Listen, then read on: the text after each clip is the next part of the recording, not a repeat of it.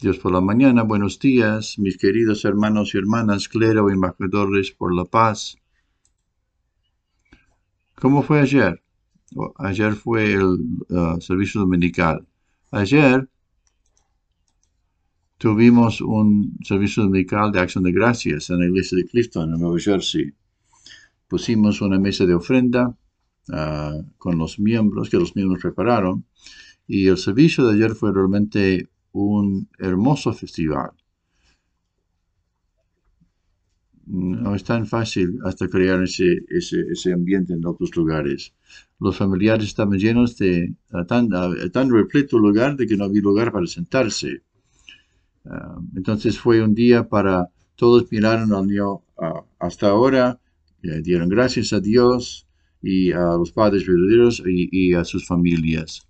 Tuvimos una celebración de cumpleaños de los que cumplen años en noviembre y felicitamos a los nuevos bebés que nacieron en 2022.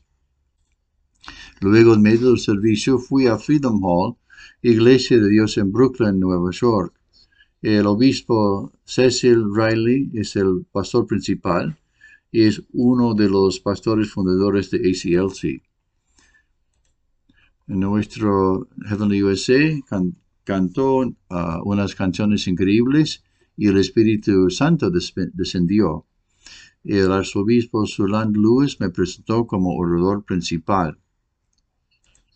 Di un sermón con el título El atributo del amor verdadero, centralizado en la palabra de los Padres verdaderos. Fue el primer servicio que tuve, que realicé en una iglesia cristiana desde que llegué a Estados Unidos. Hubo una obra muy fuerte del Espíritu Santo, realmente sorprendente. El obispo Cecil Riley dio una gran bienvenida al servicio, que yo podría participar en cualquier momento. Puede venir en cualquier momento y predicar en mi iglesia. Todos quedaron muy contentos. Toda la congregación quedó muy contenta. El año que viene, si la iglesia Clifton establece la norma modelo, espero que sirva para que ir a las iglesias cristianas para poder predicar las palabras de los padres verdaderos. Y siento realmente que debe haber un gran movimiento, despertar espiritual, centrado en el cristianismo en Estados Unidos.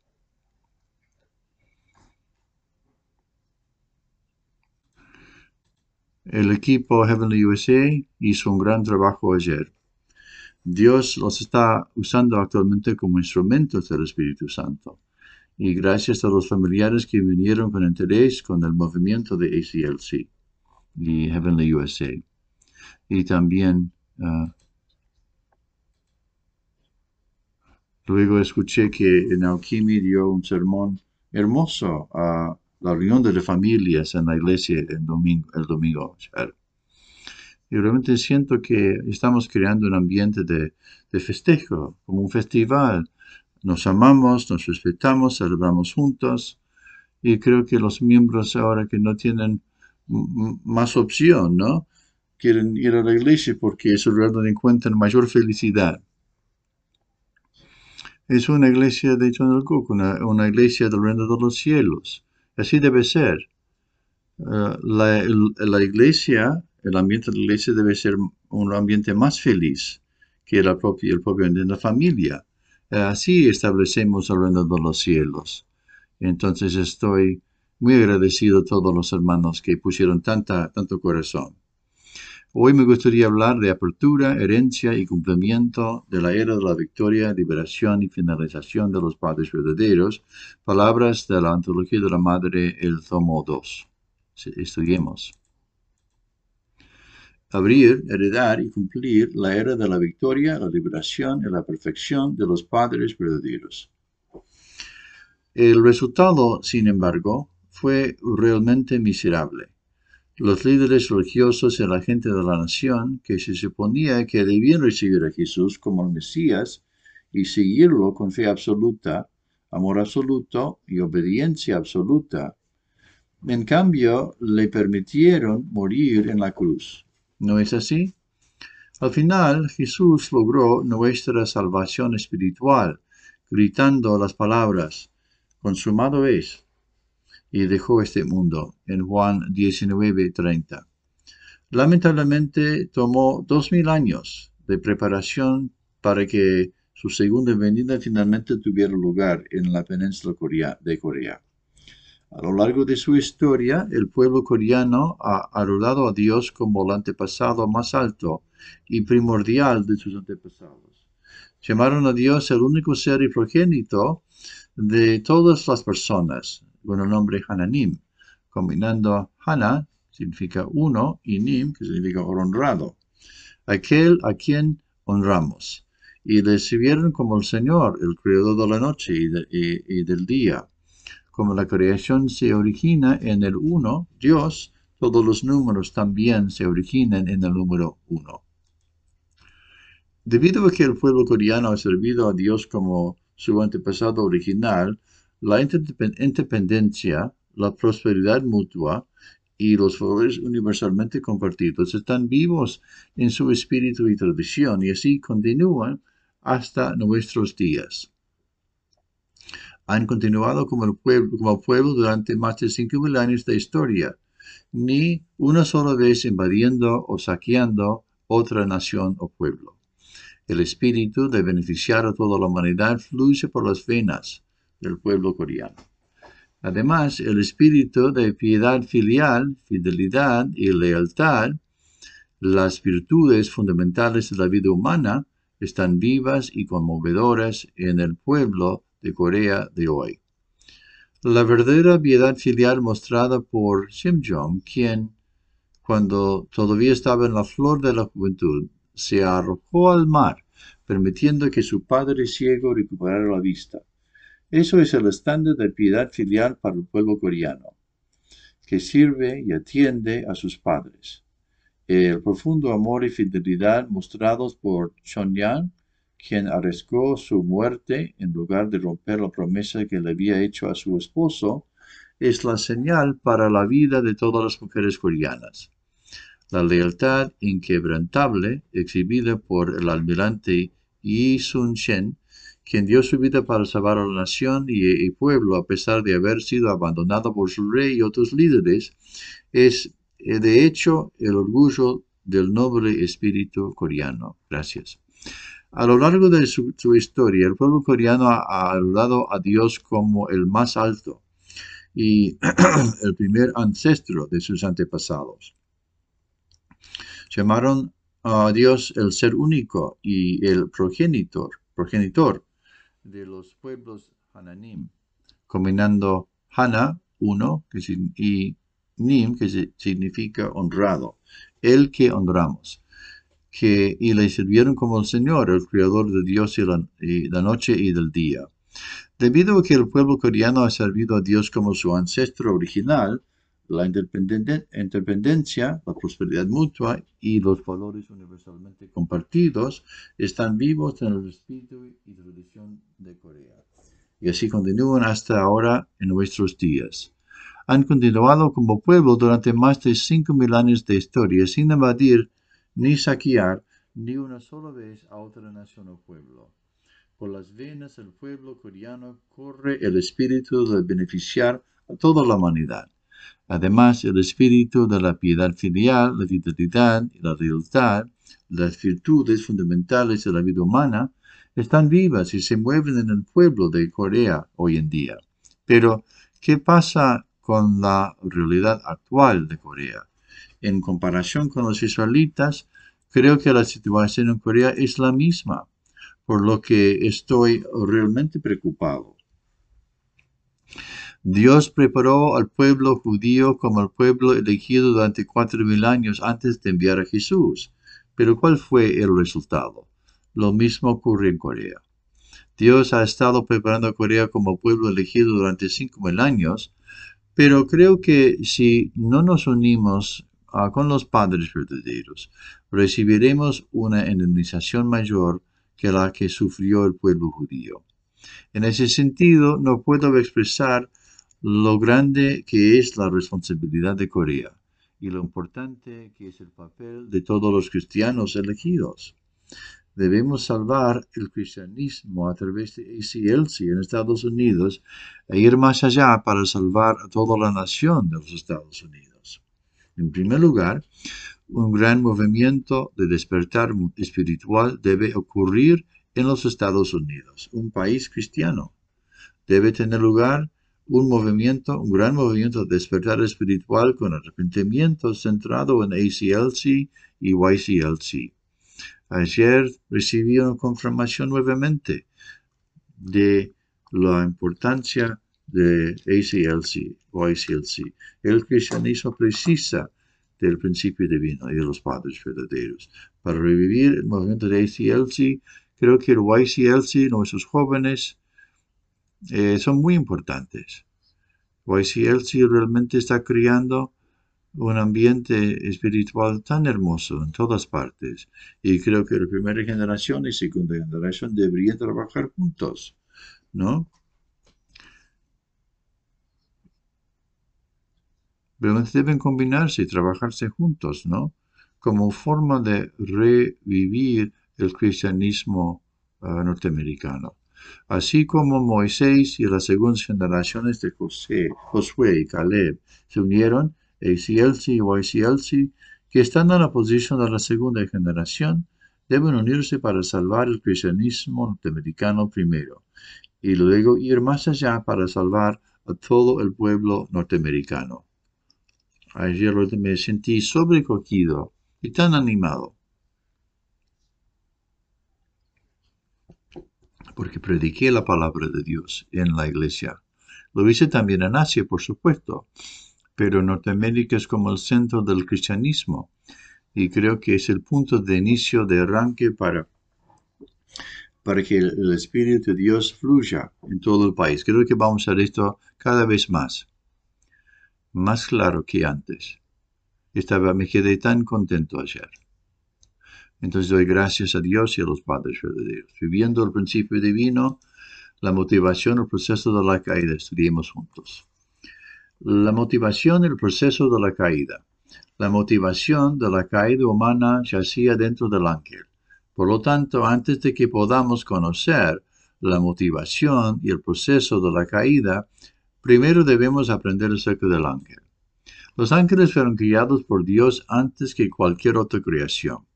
Dios crió ángeles para que fueran criados. Hebreos 1:14, siervos, Apocalipsis 22:9, y espíritus ministradores, Hebreos 1:14.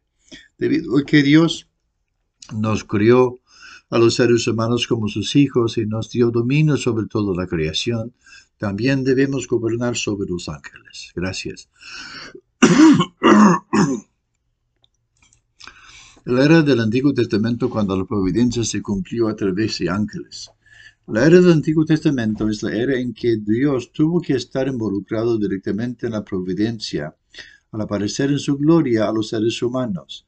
Sin embargo, dado que la providencia no pudo cumplirse, Dios tuvo que ser un pionero en una forma de relacionarse con los seres humanos a través de los ángeles mientras soportaba el dolor debido al fracaso de la providencia de la era del Antiguo Testamento. La voluntad de Dios se manifestó a través de Noé y Abraham en su papel de mensajeros en la era del Antiguo Testamento.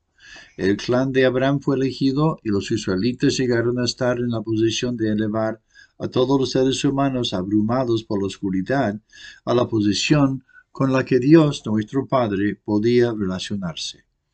En otras palabras, Dios ha sido pionero en el camino para que la humanidad avance gradualmente hacia Dios a través de los israelitas.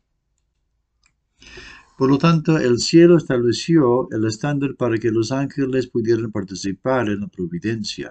Y el cielo ha estado trabajando duro durante 4.000 años hasta que Jesús vino a establecer un fundamento victorioso para que la humanidad pudiera relacionarse directamente con el Padre Celestial, después de establecer el estándar de que la voluntad de Dios para Adán y Eva se había cumplido. Debes entender esto claramente. Gracias. Como podemos ver, a través del curso de Moisés, La edad del Antiguo Testamento es la edad en la que Dios tuvo que involucrarse directamente en la providencia, apareciendo en su gloria a los seres humanos. Sin embargo, como la providencia no pudo cumplirse, Dios tuvo que ser pionero en una forma de relacionarse con los seres humanos a través de los ángeles, mientras soportaba el dolor debido al fracaso de la providencia en la era del Antiguo Testamento. Después de la providencia de Moisés, el cielo estableció la norma para que los ángeles pudieran participar en la providencia. Y el cielo ha estado trabajando duro durante 4.000 años hasta que Jesús vino a establecer un fundamento victorioso para la humanidad, para que la humanidad pudiera relacionarse directamente con el Padre Celestial. Entonces, ¿cómo podemos restaurar la era en la que podemos relacionarnos directamente con Dios? La providencia de Dios para relacionarse con los seres humanos a través de los ángeles que estaban en posición de siervos, preparó la providencia de relacionarse con los humanos a través del Mesías. En última instancia, a través de las 8 etapas de restauración por medio de la indemnización, el ser humano debe dar la bienvenida a la era en la que puede relacionarse directamente con Dios. Dios fue restaurado de ser un ser del nivel de ser siervo de siervo, al Dios del siervo, al Dios del hijo adoptivo, al Dios del hijastro, al Dios del hijo directo, al Dios de la Madre verdadera, al Dios del Padre verdadero, al Dios del cosmos y del mundo original. Hermanos y hermanas, ¿en qué nivel se encuentra Dios en relación conmigo? Es una pregunta muy importante. Entonces, ¿en qué nivel se encuentra Dios en mi relación con Él? ¿Es el Dios del siervo para mí? ¿O es el Dios del hijo adoptivo para mí?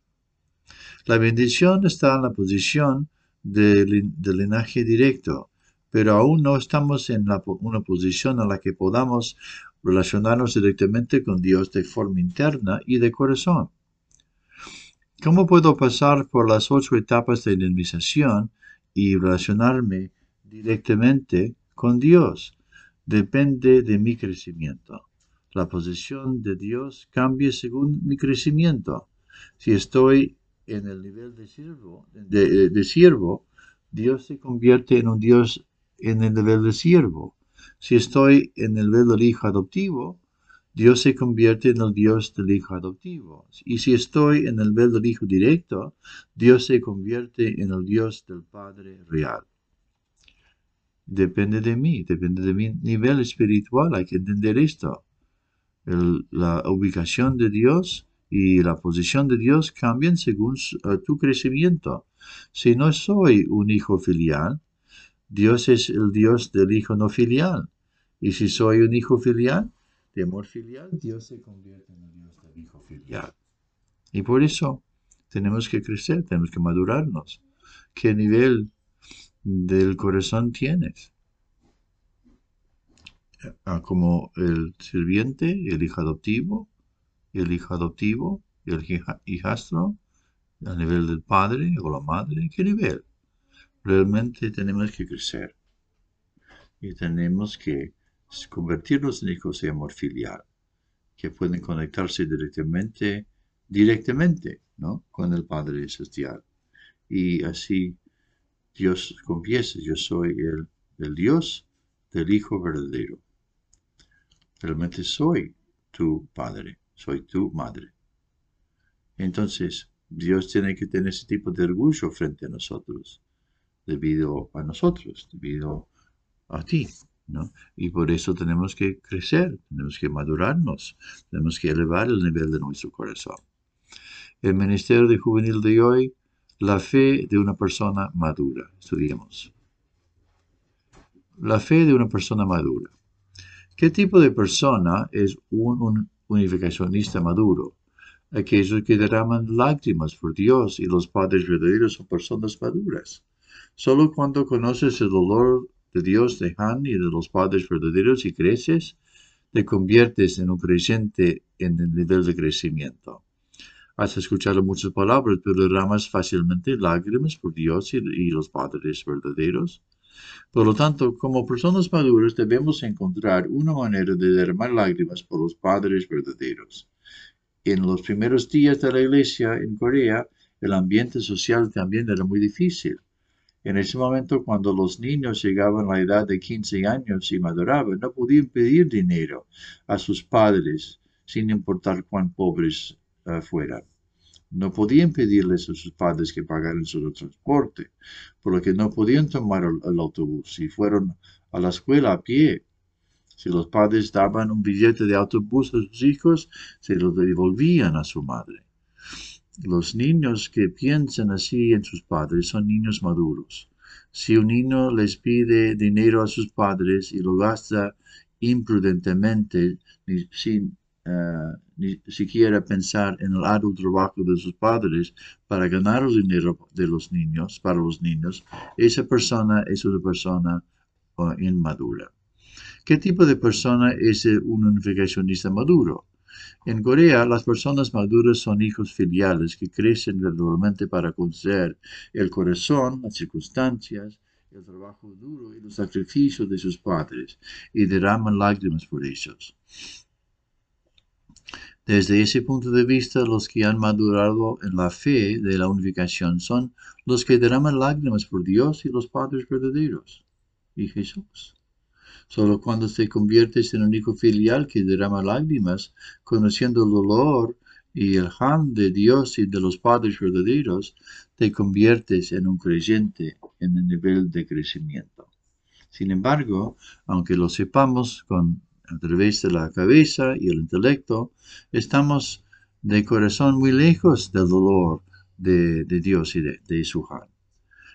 Les pregunto, ¿sueles derramar lágrimas por Dios y los padres verdaderos? Cuando piensas en Dios, caen las lágrimas. Cuando piensas en el Padre y en la Madre, caen las lágrimas. Las lágrimas no salen tan fácilmente, incluso de mí mismo. Esta es la limitación de nosotros, los unificacionistas. En otras palabras, esto significa que no hay personas maduras o hijas de amor filial que pueden llevar la cruz de Dios y de los padres verdaderos y derramar sangre, sudor y lágrimas. Cuando realmente entendemos el corazón de Dios, su corazón de tristeza como hijos de amor filial, finalmente caen las lágrimas. Porque el nivel del corazón, desde el nivel del sirviente o el hijo adoptivo o del hijastro, nos estamos todavía lejos de Dios, del nivel de Dios. ¿Qué debemos hacer? Mis queridos hermanos y hermanas, quiero compartir una de las experiencias que tengo, porque tal vez ya lo compartí, pero quisiera repetirlo. Cuando estaba en la UTS de Corea, hubo un culto en la iglesia de la sede que me impactó mucho. Tal vez ese incidente nunca se olvidará en mi corazón, para siempre. Creo que ocurrió en 1979. El Johan Lee rezó antes del sermón. En resumen, fue una oración de arrepentimiento por no poder hacer nada en comparación con el duro trabajo y sacrificio de Dios y los padres verdaderos. Y también fue una oración de consuelo a Dios, que había trabajado tanto hasta ahora. Su oración comenzó con lamentos y duró más de una hora. Y al final no pudo decir ni una sola palabra de su sermón y terminó el servicio de ese día con una oración de lágrimas. Me quedé tan impactado en ese momento y tomé una determinación. Pensé que en un futuro lejano me convertiría en un pastor que podría consolar y llorar por Dios y los padres verdaderos como Johan Lee. Pero hasta ahora no he podido convertirme en esa clase de persona. Esa es la prueba de que aún no he crecido adecuadamente. Esta es mi confesión honesta a mis hermanos y hermanas. Entonces, cuando miro al Padre, derramando lágrimas, cuando pienso en Dios, quiero convertirme en ese mismo hijo de amor filial, hijo de amor filial. ¿Cómo puedo convertirme en ese tipo de persona? Tengo que elevar el nivel de mi corazón, aunque desees, pero simplemente sustancialmente elevar tu relación con Dios. ¿Cómo puedes alcanzar ese nivel? Entonces, todavía mi criterio, mi nivel, todavía está muy lejos de Dios. No soy un hijo filial. Mi nivel todavía está muy bajo, hermanos y hermanas. A veces me siento muy avergonzado. No tengo la calificación de poder compartir la palabra de Dios. Hermanos y hermanas, mi nivel no alcanza ese nivel todavía. Realmente quiero ser un hijo de amor filial y cuando pienso en Dios, las lágrimas caen. Y quiero tratar de consolar el corazón de Dios. ¿Cuánto estás trabajando, Dios? ¿Cuánto has experimentado? ¿Cuánto has sufrido? ¿Cuánto dolor has experimentado? Hermanos y hermanas, desde que Adán y Eva cayeron, ¿cuántos seres humanos realmente están consolando y consuelan el corazón de Dios? ¿Cuántos cristianos realmente entienden el corazón de Jesús y dan consuelo a Jesús? Y por eso tenemos que confesar de que somos descendientes de Satanás, el linaje de sangre de Satanás. Tenemos sangre de sirviente en nuestro linaje. Pero el hijo filial es diferente. Entonces todavía me doy cuenta. Es muy difícil derramar lágrimas por Dios y los padres verdaderos mientras no pueda crecer. El propósito de nuestra iglesia.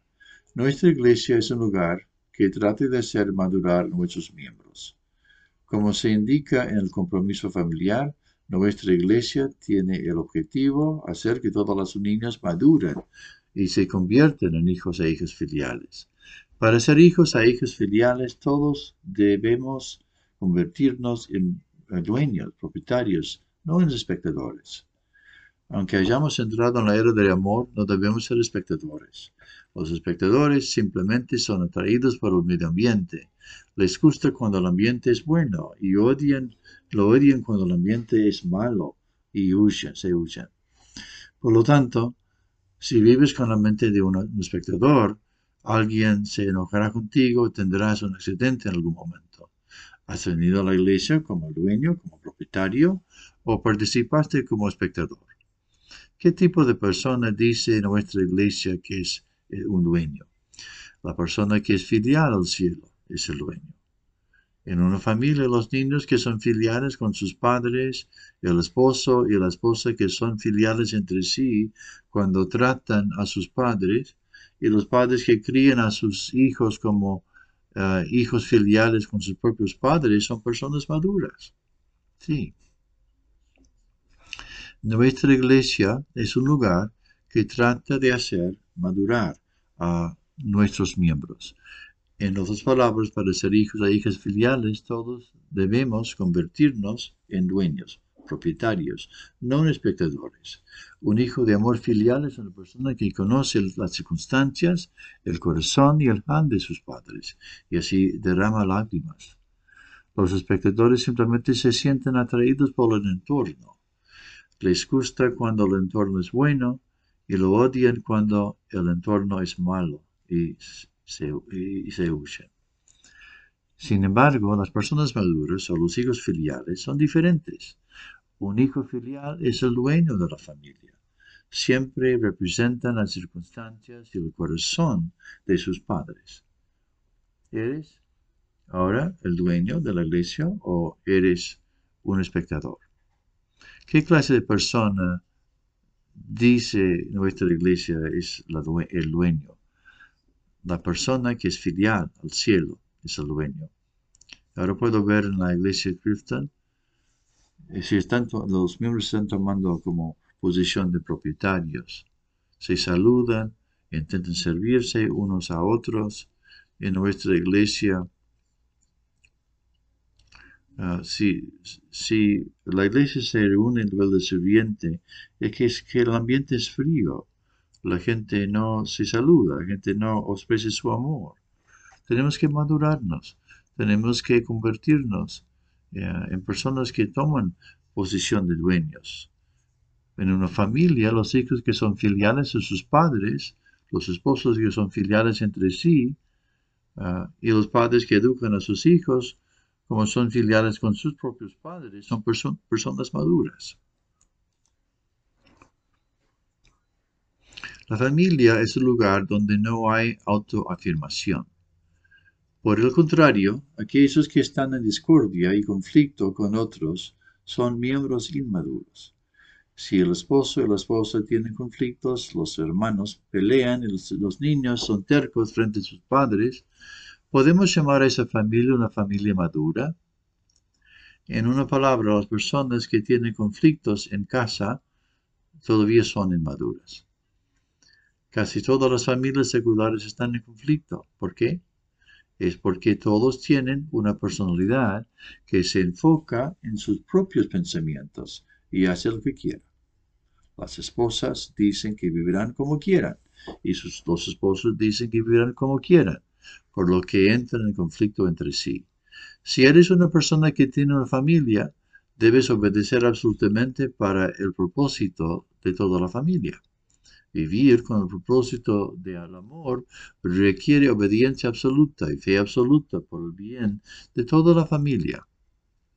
Para la armonía familiar, debes pensar que no existes y pensar primero en los demás y vivir para ellos. La familia es un lugar donde no existe tal cosa como la autoafirmación. Sí, gracias, Heavenly Honey. Las personas que todavía sufren discordias y conflictos son prueba de que todavía no tienen un corazón filial hacia Dios en su corazón. Una persona que vive con piedad filial en su corazón no puede tener conflictos entre marido y esposa, entre hermanos y entre padres e hijos. Si Dios se preocupa por ti, ¿cómo puedes tener conflictos y quejarte? En una familia, si el esposo y la esposa tienen conflictos, los hermanos se pelean y los hijos son testarudos delante de sus padres, lo hace que Dios se preocupe. Esa familia no puede llamarse una familia madura. Todas las personas inmaduras tienen la personalidad de centrarse en sus propios pensamientos y seguir su propio camino. En una familia que no ha madurado, cada persona actúa individualmente, donde las esposas dicen que vivirán como quieren y los maridos dicen que vivirán como quieren. Los que no han madurado se ponen a sí mismos en primer lugar y siempre intentan actuar como quieren. ¿Y la familia de ustedes? ¿Su familia es una familia madura o familia inmadura?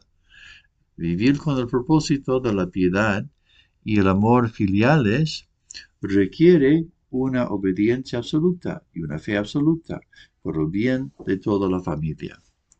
Para la armonía familiar, debes pensar